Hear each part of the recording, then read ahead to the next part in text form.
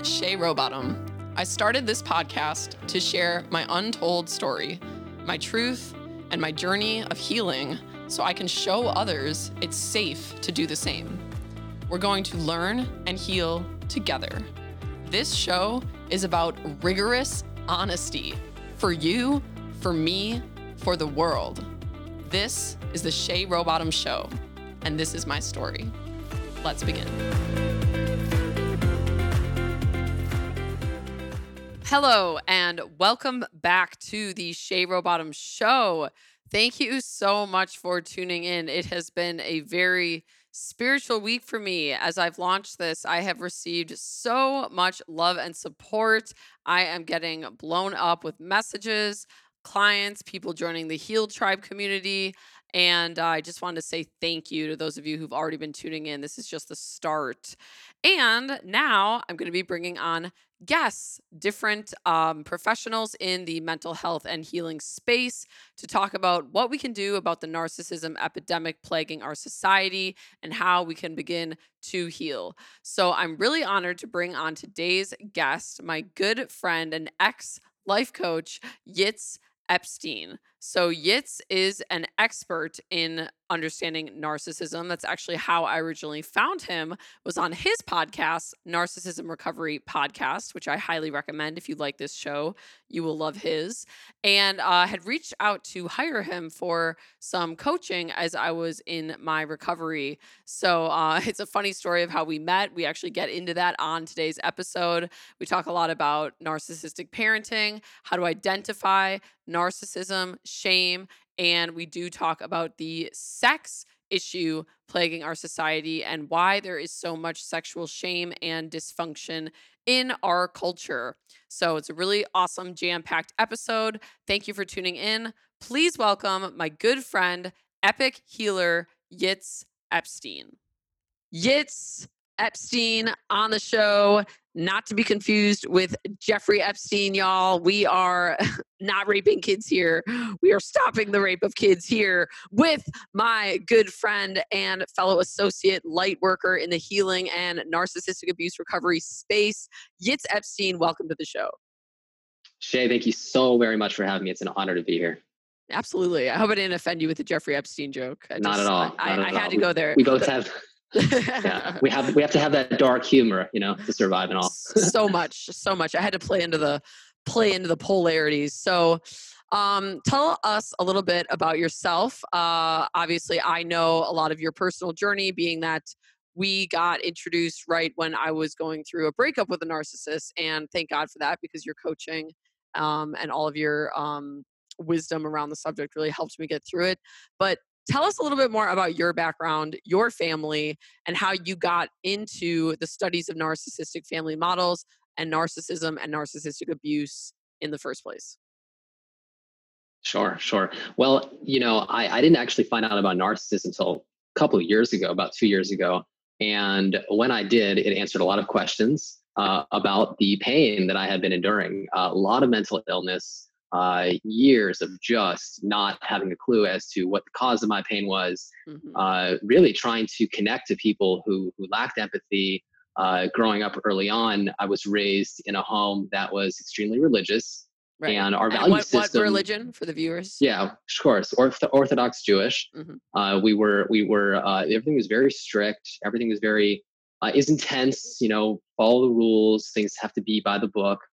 Which, I appreciated that. I like the fact, I think the morals and the ethics and the laws were very, were real. And I appreciated that everyone really was trying to do the right thing. That's what I think makes this so troubling is that in the process of trying to follow the guidance of the group, there was just a lot of repression, a lot of limiting of your ability to express your feelings and be authentic.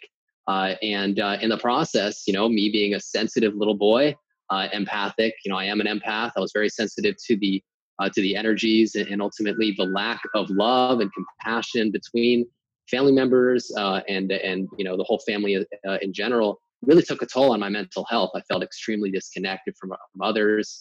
I was raised with 6 sisters, so a lot of female energy, and ultimately, yes, it's very intense and very again, it was just a lacking of human connection, which was really, really the core of what I think my struggle was, continuously trying to figure out who I was. How could I fit in? How could I be enough for the people around me? How could I get my emotional needs met of being, enough and being loved?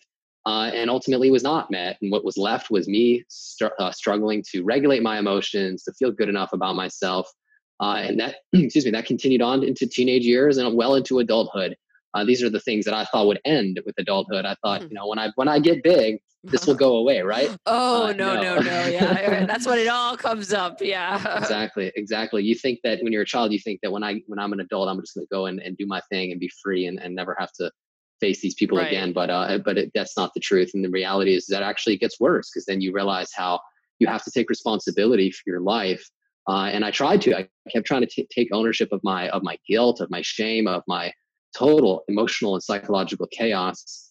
And I got myself into several different relationships that kept crumbling, and I could not figure out why. I like to think that I'm a pretty sensitive person, pretty empathic, pretty relational, but I just could not stay connected to other people in a way that was healthy and fulfilling. And again, just breakdown after breakdown, it gets to a point where I'm like, okay, well, let me go inward and let me explore myself and try to figure out what about me is the common denominator between all these relationships that I am engaged in. And I found, attachment traumas and family of origin trauma and the narcissistic family dynamic. And man, it answered pretty much all my questions. Suddenly, the veil of needing to blame myself and shame myself for everything was lifted. It really removed the self abuse and the self destructive tendencies to try to be perfect and be enough. And in that space of it's not all me, I was able to get the freedom to explore. Went down the rabbit hole of narcissism, and I discovered that there are so many people who are not in contact with this information. Information that now that I have led to me at the age of 30 being entirely, for the most part, symptom free. I am healthier and happier and more fulfilled than I've ever been. And I find it to be my duty to bring this information that I work so hard to attain and ultimately to apply to my life to other people, so that they can reach optimal health. Amazing. I love it. And I want to dig in a little more about how you healed, because I know that you and I have this in common. And we can share a little bit more on this episode about how like you and I met and just the deep connection that happened with all of that and the divine timing of our souls finding one another. But I know a big part of your healing, it was a big part of my healing that contributed to me actually creating the space in the first place to heal, which I see a lot of people are never willing to do because it's painful, was the decision that you actually made to cut out your parents and your family completely. When you and I met, it was like a spiritual meeting because we'd both done it, and that's very rare. You meet a lot of friends who have toxic family members. You don't meet a lot of friends who actually made like the hard decision to cut the cord completely and go off the beaten path on their own. Can you walk through that a little bit? I know for me it was a lot of tug and war. It was a lot of like not living in reality, wanting to idealize them and see them differently. What happened for you that was finally the turning point? And like I always give you props for this, dude, because like you were raised Orthodox Jewish. Like that's like a strict like family is family and you don't do that. Like I wasn't raised religious. So I always say like you impress me more than me, even because like I feel like it would have been a lot harder to break out of that sort of a family dynamic where you've got religion thrown in on top of it. So what was it? What was your final breaking point where you realized like, okay, these people are toxic. If I'm going to heal, I need to just do a complete 100% separation. Yeah, it's a good question. I appreciate the props for it. It's certainly not an easy thing. And the loneliness, like how do you get through the loneliness Sure. of that? And the doubt of like, am I really doing the right thing? Sure. Yeah, it's a great question. I'll tell you, the loneliness is something that I've been dealing with my whole life. The abandonment, the sense of sort of the imposter syndrome, where I just absolutely felt like an outcast. So the loneliness wasn't really even the most difficult part for me. To me, actually, that was a sort of a freedom. I kind of wanted to be left alone, not having people demean and devalue me for being my, human self. For me, the issue was, like you mentioned, the religious element, the cultural element of it, because you're right. You don't do that. And where I'm from, you just don't do it. It's capital sin, so to speak. And basically, the decision to do it was out of a consciousness of, it's either I do it and I have a chance at emotional, psychological, spiritual survival, or I don't and I die. And when I say die, I don't mean necessarily physically, but I also don't mean not physically. The way I see it is that if I would have kept holding on to these people, which, by the way, I did whatever I possibly could to help them. You know what I mean? Before I did cut them out, it wasn't in like, I'm just not in the mood of dealing with this. I gave myself over to help these people. I do love them. I still do. It's not about that. It's just about right. A certain point in time, I needed to protect myself. So the decision to actually do it, once I did it, it was like a no brainer. Like, I've reached my point where I have to make that choice, and I made it. But then, that being said, the decision, once I did make it, the decision wasn't really over. I had to deal with the onslaughts of the smear campaigns and the psychic attacks and all the people coming after me and trying to take me down and trying to make me feel bad about my decision, trying to make me change my decision, the insidious emails under false names and messages, and all the things to hold on to my conviction of doing this. Basically, it really was a difficult thing to do, but looking back, it was one of the best decisions of my life, because I'm not here to say that breaking up a family is the best idea. So, I would say that if you can hold on to the bond and protect yourself, great. But in some instances, to do it is so extremely necessary, like in your case as well. So, not an easy decision, but it was a matter of emotional, mental health, and did what I needed to do, I guess. Yeah, no, it is. It's hard. Like, I try to be really careful with the advice I give people, because blanket advice can be very toxic. So every situation is different. Every family, every family is different. But I gotta say, there's that blind spot that people have for their family. And I have friends going through right now where they're complaining about their toxic moms and this and that. And I'm trying to coach them. I'm like, do you think that just some distance would be good? And a lot of them refuse to actually see that they still care so much about what their family thinks about them. I think that's the key. They still want their family's validation and approval. And you can't always have growth. If you're trying to grow spiritually, if you're trying to raise yourself up in the map of consciousness, raise your vibration, raise your frequency, and your family is all of a very low frequency, I mean, it's just going to be a tug and war and a tug and war. And I do think a lot of people feel guilt. They feel like, well, why should I heal when my family's not coming with me? Almost like that survivor's guilt. But I had someone put it like this. They were like, actually, the best thing you can do for your family is cut them out, Shay, because that's healing for them. Because you just sticking around and continuing to condone their behavior, I'm not saying you leaving will inevitably result in them waking up and realizing you know what, things have been really fucked up here. But it's it's a chance at it. And you sticking around and continuing to condone the behavior over and over is actually not conducive to their healing. Actually, the best thing I think I could ever do for my parents' healing is just cut them out completely, because maybe it will cause them to face themselves and face well, what did I do in my life to manifest a now adult daughter who doesn't want anything to do with me? And I'm not saying that they'll get there, because that takes a level of awareness that narcs do not always have. But No. yeah, it's super important.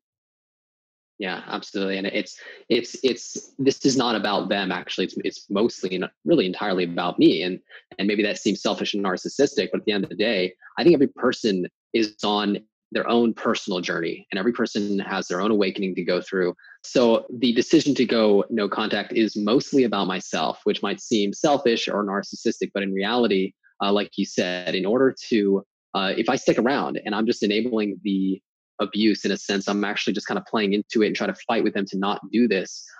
They are not in the mood of changing. They're not interested in adjusting their behavioral patterns, relationship patterns, and understanding themselves, self-reflecting, self-correcting, and healing. So therefore, me sticking around only takes me down. It definitely does. It doesn't influence them to heal. By walking away, I'm sending a very strong message, and that message is: I refuse to be treated this way. I respect myself and love myself too much to let that happen.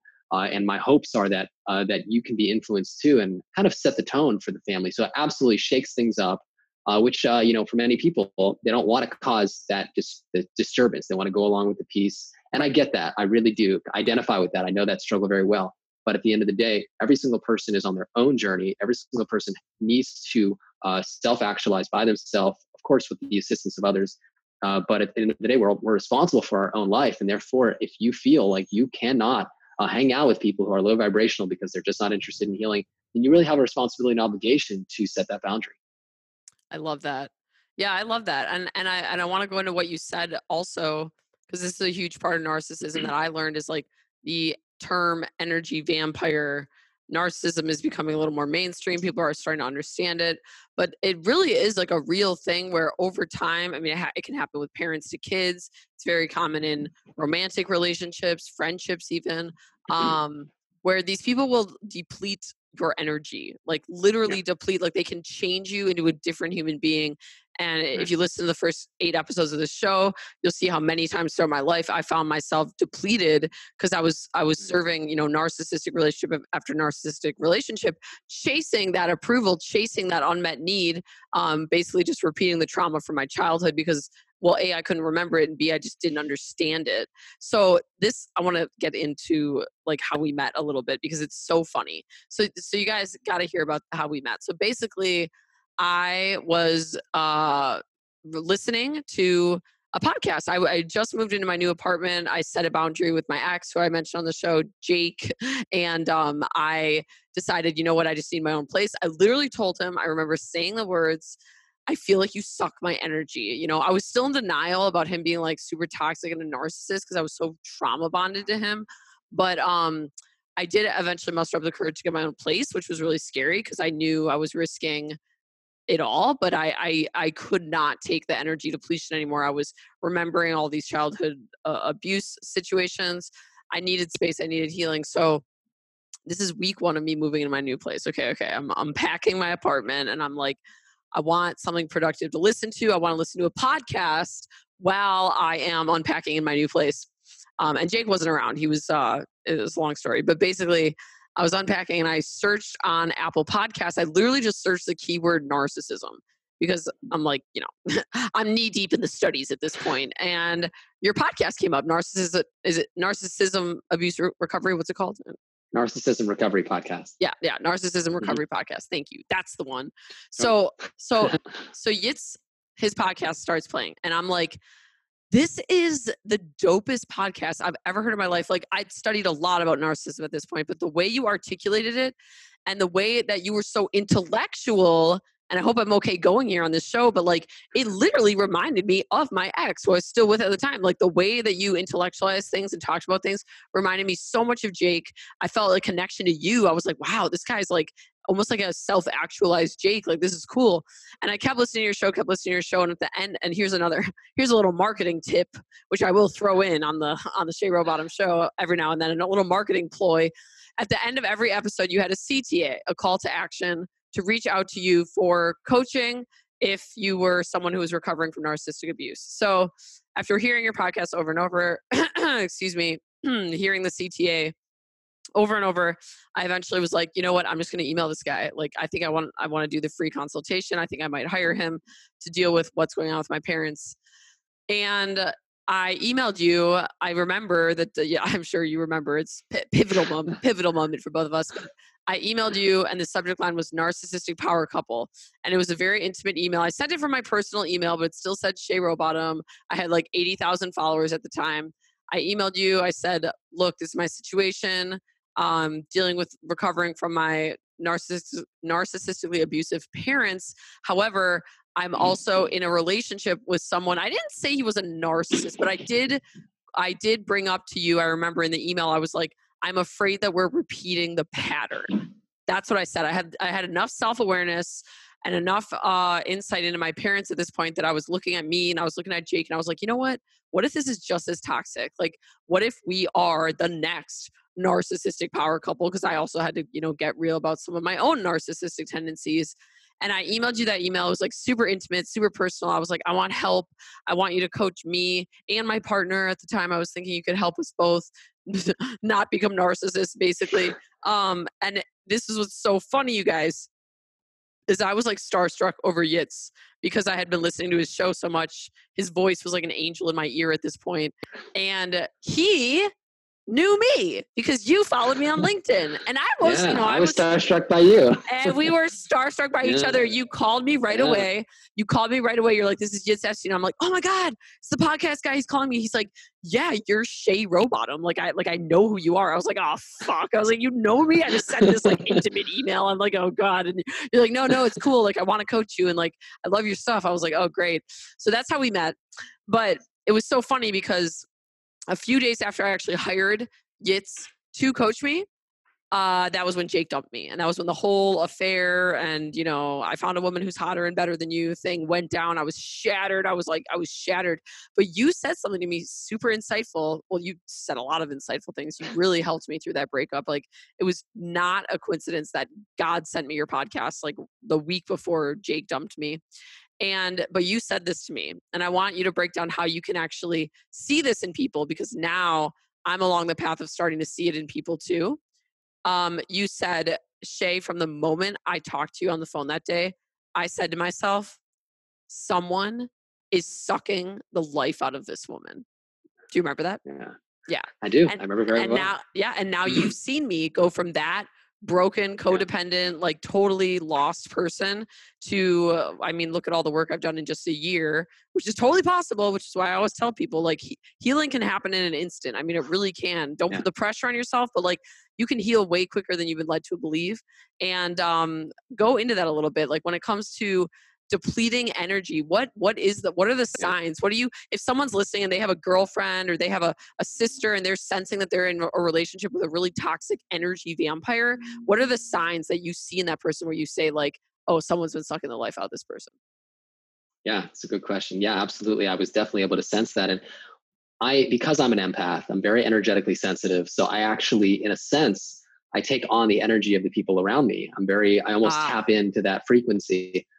So when somebody comes in, reaches out for coaching, I can essentially tell where they're holding in the frequency vibrations based on how they're making me feel. And therefore, and also it's not just that. There's a lot of different nuances. People communicate different things, not necessarily with their words. I think it's like 90% is really the way we talk, our speed, the excitement in our voice, the flatness. Right. So I just can sense that you were just working really hard, pedaling away at life, and somebody was stealing your resources because just the way you came across was like, you are not a lazy person. You are always searching for answers. And it was almost like I felt your exhaustion. Yes. Definitely can feel like somebody was, again, there's the vampiring. And the weird thing about being in a narcissistically abusive relationship or narcissistically abusive home is that the abuse is I compare it to carbon monoxide.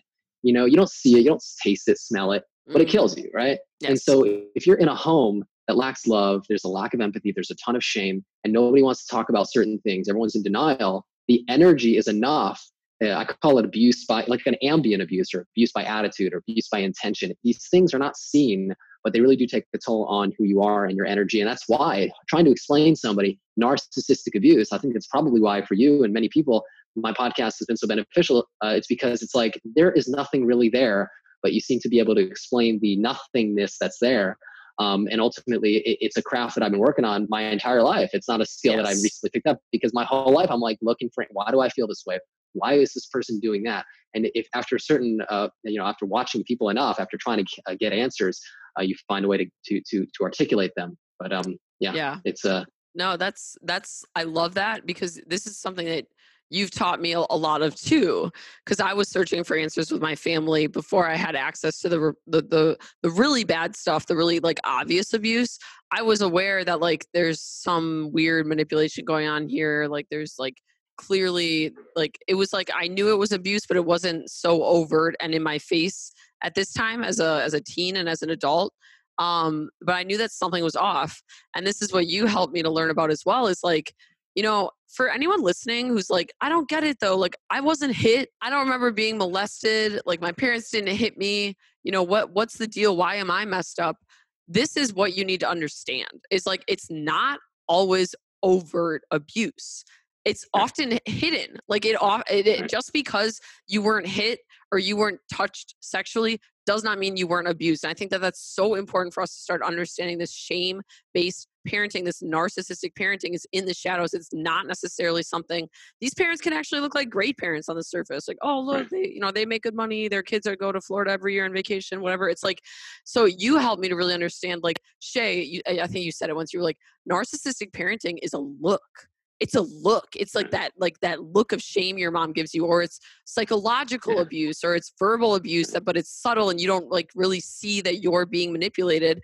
And the second aspect of that, which you also taught me, which has really supported me, and I share this with my friends all the time. You said a lot of covert narcissists, meaning it's not obvious that they're an abuser. They're not outwardly angry. They're not violent, but they're just as manipulative and actually even more dangerous in many cases because it's not obvious.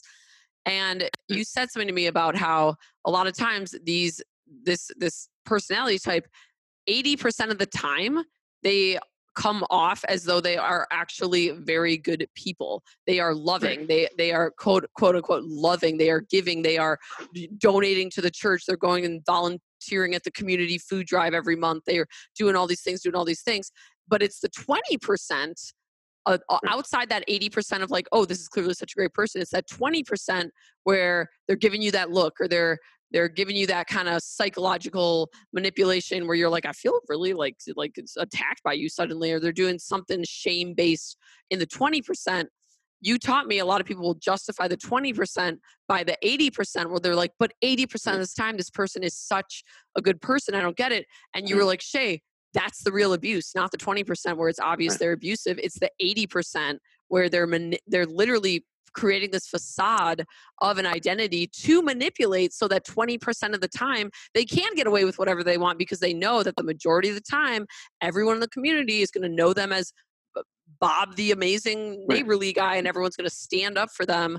So I think that's really important for people to understand. I think when we look at a lot of famous narcissists, people that have abused like Bikram yoga, for example. You could even say that R. Kelly is an example. Like these people, like 80% of the time are like doing amazing things. R. Kelly made beautiful music.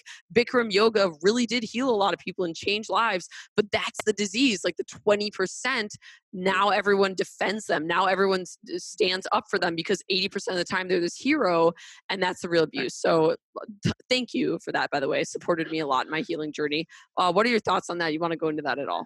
Yeah. Well, my first thought, I mean, it's kind of like if you drink a beverage with 2% poison, you're still dying. So the way I see it is like, you don't kind of die, you die. Which we also do in the United States. all of our food is 2% poison, I think. Exactly. I think we just die but it looks good and it tastes good. So, we'll get into the food supply, and narcissism is a whole other episode. The food industry and the profit and the greed, and we don't really care if there's poison in this food. It's less expensive, and that's a whole nother narcissism. Once you understand narcissism, once you open your eyes to the concept, you start seeing it literally everywhere. But which is scary, you know what I mean? But we're changing that. Yes, exactly. We're here to change the world. Yes, no question about it. So there's the whole concept of the false self and the true self. In childhood, children who are shamed, abused, mistreated, neglected, humiliated are going to deny their own sense of self because they do not feel like this true, authentic self is good enough, and they will oftentimes reject it. So they adopt a false self, and the way I see it is it's a false self. Once you're creating a false self, you can create the most stunning, the most beautifully articulate, well-performed self. You can create 17 identities. You can create 100 while you're at one new for each person. You know what I mean? Yes. So it's almost like you're shape-shifting as you go throughout life.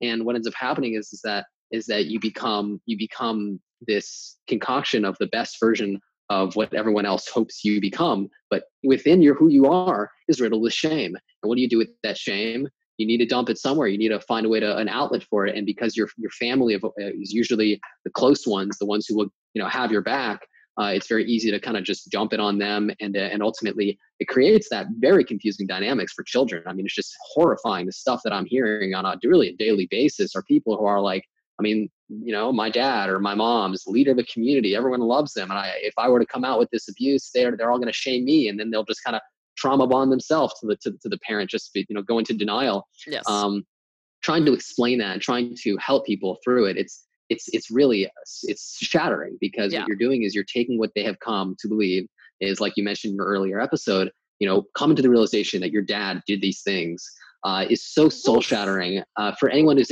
ever had to, that. I mean, it's I just, was idealizing the fuck out of that man for years. I was like, yeah, no, my dad's yeah, cool yeah, though. He's so yeah, amazing. I'm like, oh my God. Because you have to yeah, pick one yeah, or the and other as a little kid. right, You have to pick one or the other. You can't like live in reality and see the objective truth of like, oh, my parents are clearly not loving. Like you are the one who told me childhood is a hostage situation. So you have to idealize that yeah, parent as a little kid, and that's where the repression comes in. And I'm going to have more people actually on this show who study repressed memories and the science behind it, because I think there's a whole other rabbit hole of misunderstanding of like how much kids actually do repress that I want to get into.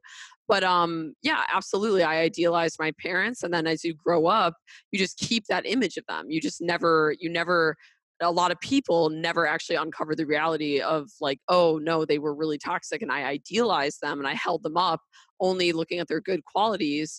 I mean, I had a mom where it was like every single person I brought over to my house said to me, oh my God, your mom is so amazing, I wish my mom was yeah, like that. yeah, And it would yeah. just leave. I would just be like, because like she put Yeah, on such a good show that no, like literally yeah, people would be like, oh, you're so lucky you have this mom. And I would just be yeah, yeah, yeah, yeah. fuming, like you have no idea. Yeah.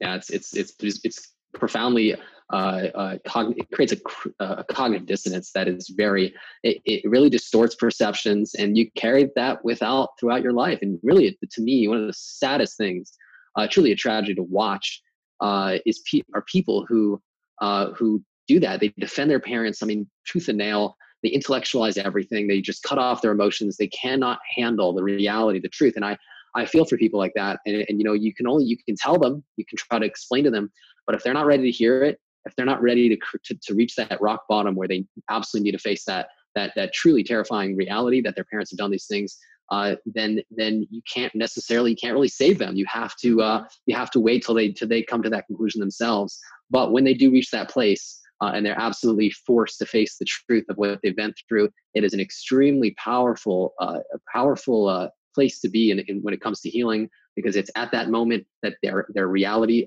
crumbles, or their illusion crumbles, and then they can finally face everything. And that really is what needs to happen if you're going to heal. You got to face the music. Yeah, no, I agree. The only way out is through. That false self you mentioned. Woof. Boy, did Shay Rowbottom have literally the definition of false self. Like I wanted to be a Yeah, performer, I wanted to be a rapper. I changed my name. I was like all about like, how can I just become? How can I distract myself from my true self as much as possible? I'm gonna right. like, it just when you really start to realize how much you don't like yourself, your true self, that Yeah, is like where it's so painful. And that's why there's that whole saying about like, oh, narcissists can't heal, or like, they'll never change. It's like, it's just the more narcissistic someone is, the more difficult it is for them to change, because more narcissism essentially means more inability to face your true self. And in order to heal, right. you got to face that true self. That exactly right. And it's the way I see it is it's a continuum. So the more out of touch you are with who you truly are, and the more defended you are against your shame, the more you will do things that are shameful. The more, and ultimately the more you'll deny your true authenticity. And that to me is the tragedy of trauma. Trauma, we all go through painful experiences. We all go through trauma, I believe. Hmm. But Yes. some people are so, like you said, so identified, so terrified with facing the shame and facing themselves. And really, that is the pathway to healing. And it's not very complicated. Healing is pretty simple. I mean, it's just face yourself, heal your wounds. I mean, obviously, it's not easy, Right.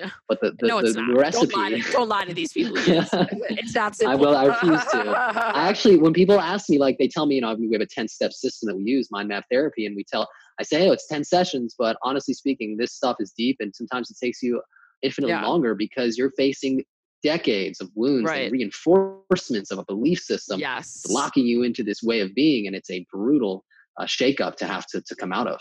Yeah, and it literally is like people look at like learning new skills. Like let's say I want to learn how to edit video. I'm gonna, go on YouTube, study Adobe Premiere, and I'm gonna every day just put a little bit of time into like learning how to edit in Adobe Premiere. You will actually learn how to edit in Adobe Premiere, but we Right. don't do that with our own patterning that we've been carrying from childhood. Like I tell people, I'm like, no, it is a daily practice. Go in the mirror, look at yourself in the eyes, and say, I love you. Oh, do you know how many people come back to me and they're like, "Holy shit, that was hard." I'm like, "Yeah, but like it's so simple." Yeah. Like every single Yeah. day you need to do that. Every single day you need to actively work to reprogram all that negative self-talk, all that, "Oh, I'm shameful. Oh, I did that. Oh, I'm not good enough." And like it's an exercise, it's a muscle, just like going to the gym, just like learning Adobe Premiere, like you have to work at it consistently. And also just like remembering that healing's not a straight line. I have days that I feel like I go backwards. I have to look at the full spectrum of where I've come from to really always put in perspective how far I've come. But it can be Right. like like a picture, like a little chart, but it goes like up and down. It's overall going up, but it's like there's Yeah. days and there's triggers. And so I want to pivot a little to talk about why I believe we are such a shame-based society. What's like the root of it underneath? What's the root core value, collective belief that we all share that's causing so much shame? What is it linked to in the human? What do you think I'm going to say? Because we talk about it all the time. Yeah, I think it comes back to sexual shame. I I do. knew it. Thank you. Yes, this is my boy. It's all Yeah, about it's sex, you guys.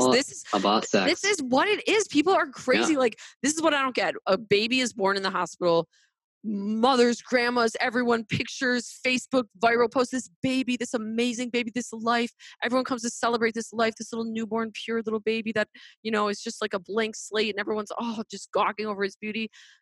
But how the fuck did that baby get created? It's because of a dick and a vagina, y'all. And we shame Yeah. it. We Yeah. shame sex to no end in this culture. I mean, it is why the Kardashians are famous. It is why porn has Yeah. become like an addiction for all these young boys. And then people shame it more. They're like, oh, the Kardashians all about sex. Oh, porn all about sex. It's like, what do you expect when you have a society that is so sexually repressed, where it's constantly told you're shameful for having natural human urges, sex? Obviously it's going to create these extremities like the porn culture that we see now, and all of these women who are hypersexual, men that are addicted to sex and addicted to porn. I mean, that is the outcome of us just simply not facing that this is the core essence of this is our life force energy, our sexual organs. And Yes. it's so backwards to me the way, if we catch kids playing with themselves, which is totally normal, it's going to be like, oh, don't touch your, that's naughty, sex is shit, don't have sex until you're married, blah blah. And then talk about religion and everything that comes in with that. It's almost as if we uphold the sexual morals of like Mother Teresa and Buddha, as if everyone in the world is Mother Teresa and Buddha. Where it's like, no, I get it. Like, sex is sacred. Maybe you should wait till marriage. Like you should be very conscious about who you let in sexually and exchange that energy with. But the reality is we're not living in that Mother Teresa plane where everyone is enlightened enough to even look at sex that way. We are a bunch of animals. We are a bunch of animals. We're gonna have sex. So I believe this is why so many children get molested, is because these adults, well, many of them were molested, so it's just a repetition compulsion, but they're shamed sexually and they're repressed sexually. And I love your take on like the Jewish community too, and the sex. We can get into that, but it's like I truly believe the way that we treat sex in our culture, the way it's so icky and avoided and shameful, literally just creates more pedophiles. It creates more people who Yeah. act out, who have weird sexual dysfunction, sexual fetishes, and it just keeps more and more people, more and more women and men getting sexually abused. So what do we do about it? Sure, it's a great point, and I appreciate you going there, because it is a taboo and people don't like to talk about it, and I get that, But at the end of the day, you're right. Sex is a pivotal element of the family unit of who we are as human beings. If we don't at least have a conversation and make it comfortable for people to ask the questions so they can get the answers they need to develop a healthy sexual identity. One of my most popular podcasts is Healing Sexual Wounds. And part of what I was aiming to do was enlighten people that just because you weren't molested, that doesn't mean you were not sexually abused. Yes. Just because Thank you you. weren't touched. Yep. And this is one of the keys, it blew my mind, and it's blowing so many different people's minds because they're like, I'm showing all the signs as if I was molested, or I'm showing the signs if there was sexual repression, but I don't have a memory of this happening. And what I explain to them is the attitudes of the adult caregivers in your that you grew up with. How did they view sex? Did you have the space to the privacy to develop a sexual identity? Did you have communications with the opposite sex or people who could help you feel comfortable about it? And the answer is usually hell no. No. And my Right. question is, well, how is it possible that you're not sexually wounded? So, I think Yes. I that love, it's so important. I love that. Yes. yeah, and so part of almost what I feel like I needed growing up, which is ultimately what I'm trying to instill in the world and influence people to go towards is opening up towards your own sexual shame and realizing, you know what, maybe you don't like your body, or maybe you feel like maybe you don't like the way you have a fear of performance or anxiety, or you feel like you're always being judged. You know what? Okay, where do you think that energy goes if you're always judging yourself, if you're always shaming yourself, and then you have society right there to shame you again, and you have people around you to make you feel less than because of your insecurities? How are you supposed to have any emotional, mental, spiritual, and psychological health? The answer, to me, it doesn't even make sense to think that there would be, but yet we expect it. So the first step, I think, is awareness. I don't expect people to just pop up one day and start having conversations about the birds and the bees, but I do think that if we can start creating a culture where the questions start being asked, then people who are having these fetishes and are fearful of their own personal drives can get the help they need to correct it and heal it, and really be accepted for who they are. Yes. I love that. I think that's great. I think that we need to get real about, and I love what you said about, like, just because you weren't molested doesn't mean you weren't, like, sexually destroyed as a child, because of the shaming and the lack of education and all the things that go into, like, it manifests differently for everyone. That's what I tell people. Like, you can actually, like, have a childhood in which you're sexually abused and be measured up against someone who wasn't sexually abused and had no overt abuse, but they actually had it way worse than you because of other covert abuses that went on in their home. So, like, that's why it's like, you can never compare traumas. You can never be like, oh, my childhood was worse than your childhood. You don't know. You don't know, like, the perspective of that child. All children react differently, and wounds are wounds. I really do believe a lot of Yeah, us share the same wounds. But the thing is, that this mass pedophilia, like, this is real. I really do. I believe it is no real. question, I believe no it is question, very common. I believe there are absolutely. many people like myself out there who have repressed it because it was so painful as a child. They don't know why they have these sexual dysfunctions, this shame. Um, and I do believe that it would take a lot of maturity on our part to start to create safe spaces for pedophiles. And like that, I know I'll get a lot of flack for saying this, but it's like, think about it. Like, my parents, like, they don't, like, have anywhere to, like, go to be like, okay, this is the guilt that I'm dealing with. How do I heal? Like, they can't incriminate themselves. Like, we treat pedophiles. I mean, look at what happens in prison with pedophiles. A lot of them end up getting killed. And I get it. Like, everyone's angry. Like, you're hurting kids. That's the most evil, sinful thing you could do. But the reality is, these people are hurt. Okay, the Right. reality is, the people that are doing that are the pedophiles that are doing these acts. I'm not condoning it. I'm not one of these people out here saying, "Oh, it's a sexual orientation." Fuck that shit. I'm just saying, I get it. It's an inevitable byproduct of a society that has shamed sex for so long, that has, like, destroyed the beauty of our sexual organs and how Right. holy and spiritual that really can be. So I would like to see a world one day where we can actually open up and create safe spaces for pedophiles to go talk about their urges. Maybe there are some already, I don't know, but it seems to Right. me like these people just stay in the shadows. Because think about it, if you're starting to have thoughts about children, like, where do you go? Like, what do you do? You know what I mean? There's no, Right. like, it just, so then it just keeps you in a state of abusing children. If my parents at any point in time would have realized, like, what they were doing and been like, we need to stop, we need to get help, could they have? Like, where could they have gone? Right. No, there's nowhere to go. So they just keep doing it. And then endure more and more abuse year after year. So I Yeah. do think that we're going to have to, as a culture, start to get really mature about treating these criminals and these people who do these things Yeah. like other wounded human beings. No question. You can't shame and jail your society into health. That's just not how it works. You're just going to get more people Ah, I who love are, that. if they have these urges, then they'll just, like you said, they'll hide it because they know that that they're going to get in trouble for even bringing it up. So how could we do it? I think you're spot on. I think you're 100% right. Awareness, make it less taboo, make it more of we're going to talk, we're going to have whether it's in schools or whether it's just people just understanding their own body, understanding their own urges. Most of the education that even I had was through pop culture and through magazines, through television. I mean, what the hell? That's my education. That's not going to lead to a whole, of course that's not the healthiest place, and therefore it's going to take a society that opens the doorway and creates freedom of just expressing it at least to oneself, so you can start processing and dealing with the shame, because otherwise I don't see this getting better. To me, it only seems to be getting worse. Yeah, yeah, I completely agree. It's shame, y'all.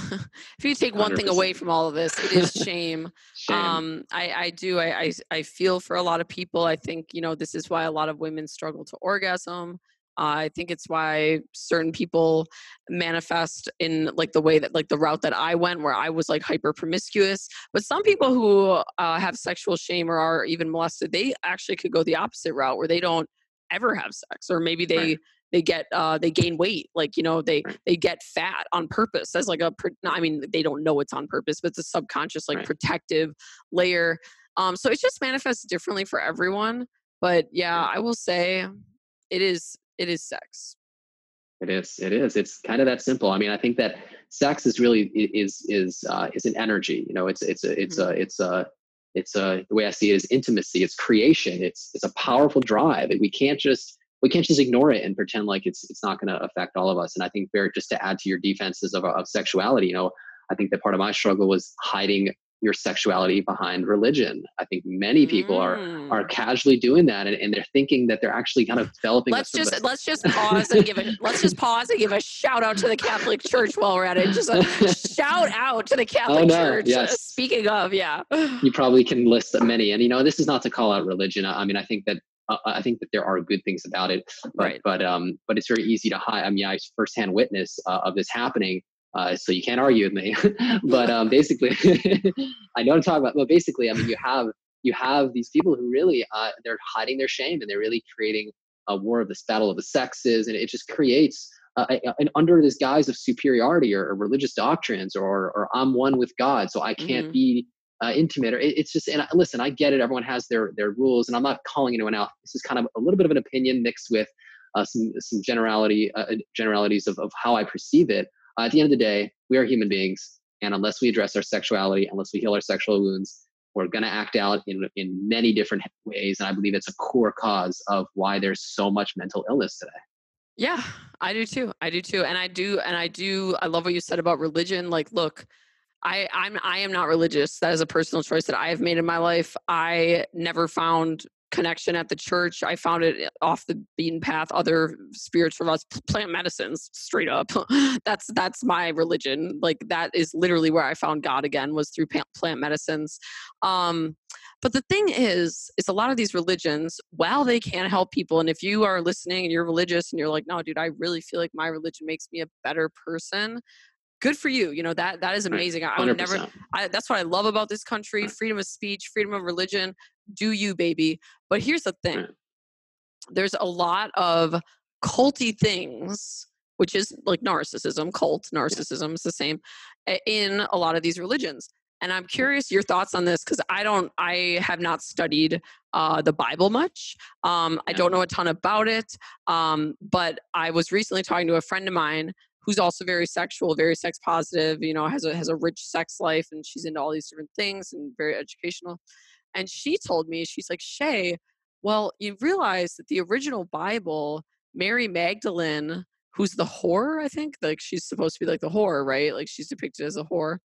But they say that in the original Bible, the original story of Jesus was that Mary Magdalene was actually his partner, and that she used sexual energy to heal people. I don't really know what that means. Like, what was she actually like physically having sex with people, or was, but something to do with like the ability, and I've studied this a little bit now, the ability to alchemize sexual energy and transmute it and turn it into something else. Like for example, if you are there's just a lot of things that we don't know about sex. When you're having an orgasm, if you in that moment, when you're in that energy, actually think about the things you want in life, actually manifest while in that energy, that's like a way more powerful Yeah, manifestation. It's like basically like a form for of sure. prayer on steroids. So what is your thoughts on like the conspiracy theory about like they purposefully took Mary Magdalene and her powerful role as a sexy woman out of the Bible to like basically like well, first of all, take the power out of like women, because then God and Jesus became all like such a male figure. Take it out of women, but also get rid of this idea that like sex is really beautiful and sex is a natural part of healing. Sure. I'm not 100% familiar with the entire story, but from what I heard, my perceptions are like this: is that sexuality is a creative energy. It's not necessarily sexual the Mm, way I see it. It's so when you're the highest frequency is love. It's basically the way I see it is creation.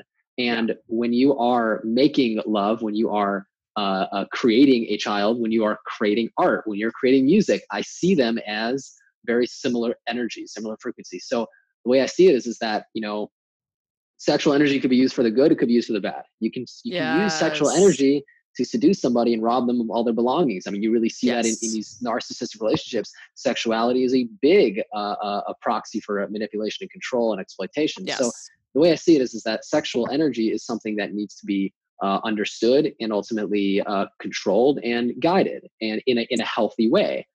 In ultimately, like you said before, when it's molestation, it's guided in an unhealthy way. When it Right, it's a is for an dark intimate, energy. It's correct, feeding off of the children, or feeding off correct, of their energy by like correct, that's what they always say. They're like, rape isn't about sex, it's about power. right. Yeah, I've heard molestation is also the same similar idea. Yeah. But then again, I think actually Oscar Wilde said that everything in the world is about sex except for sex. Sex is about power. So maybe there's some truth there Wow. too.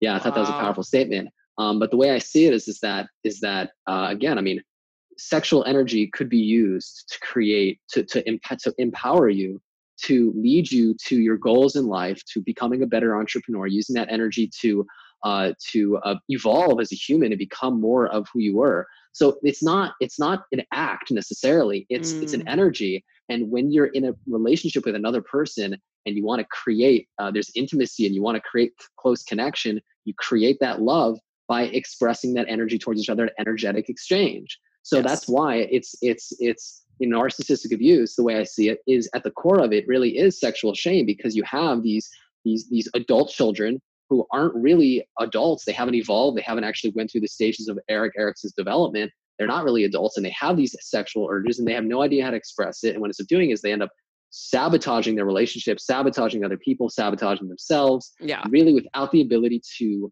manipulate these energies and use them in a healthy way. So that being said, the shame itself, until you understand the core of the shame, then you can't just, we often say, oh, no more hate, or, even recently, Black Lives Matter. And people want to feel, I think, at the core, understood. We want to be heard. Yes. We want to be felt.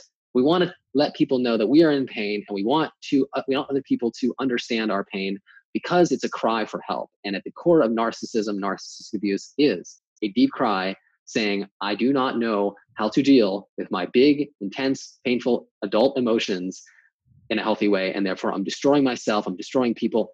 People who are struggling in this way may not even really want the results they're getting, but they simply don't have the skills. I'm not necessarily defending behaviors, but objectively speaking, this is how we can start to take back our world and create mental health. Wow, I love that. I love that so much. We're going to end on that. I am so Perfect. glad that you came on.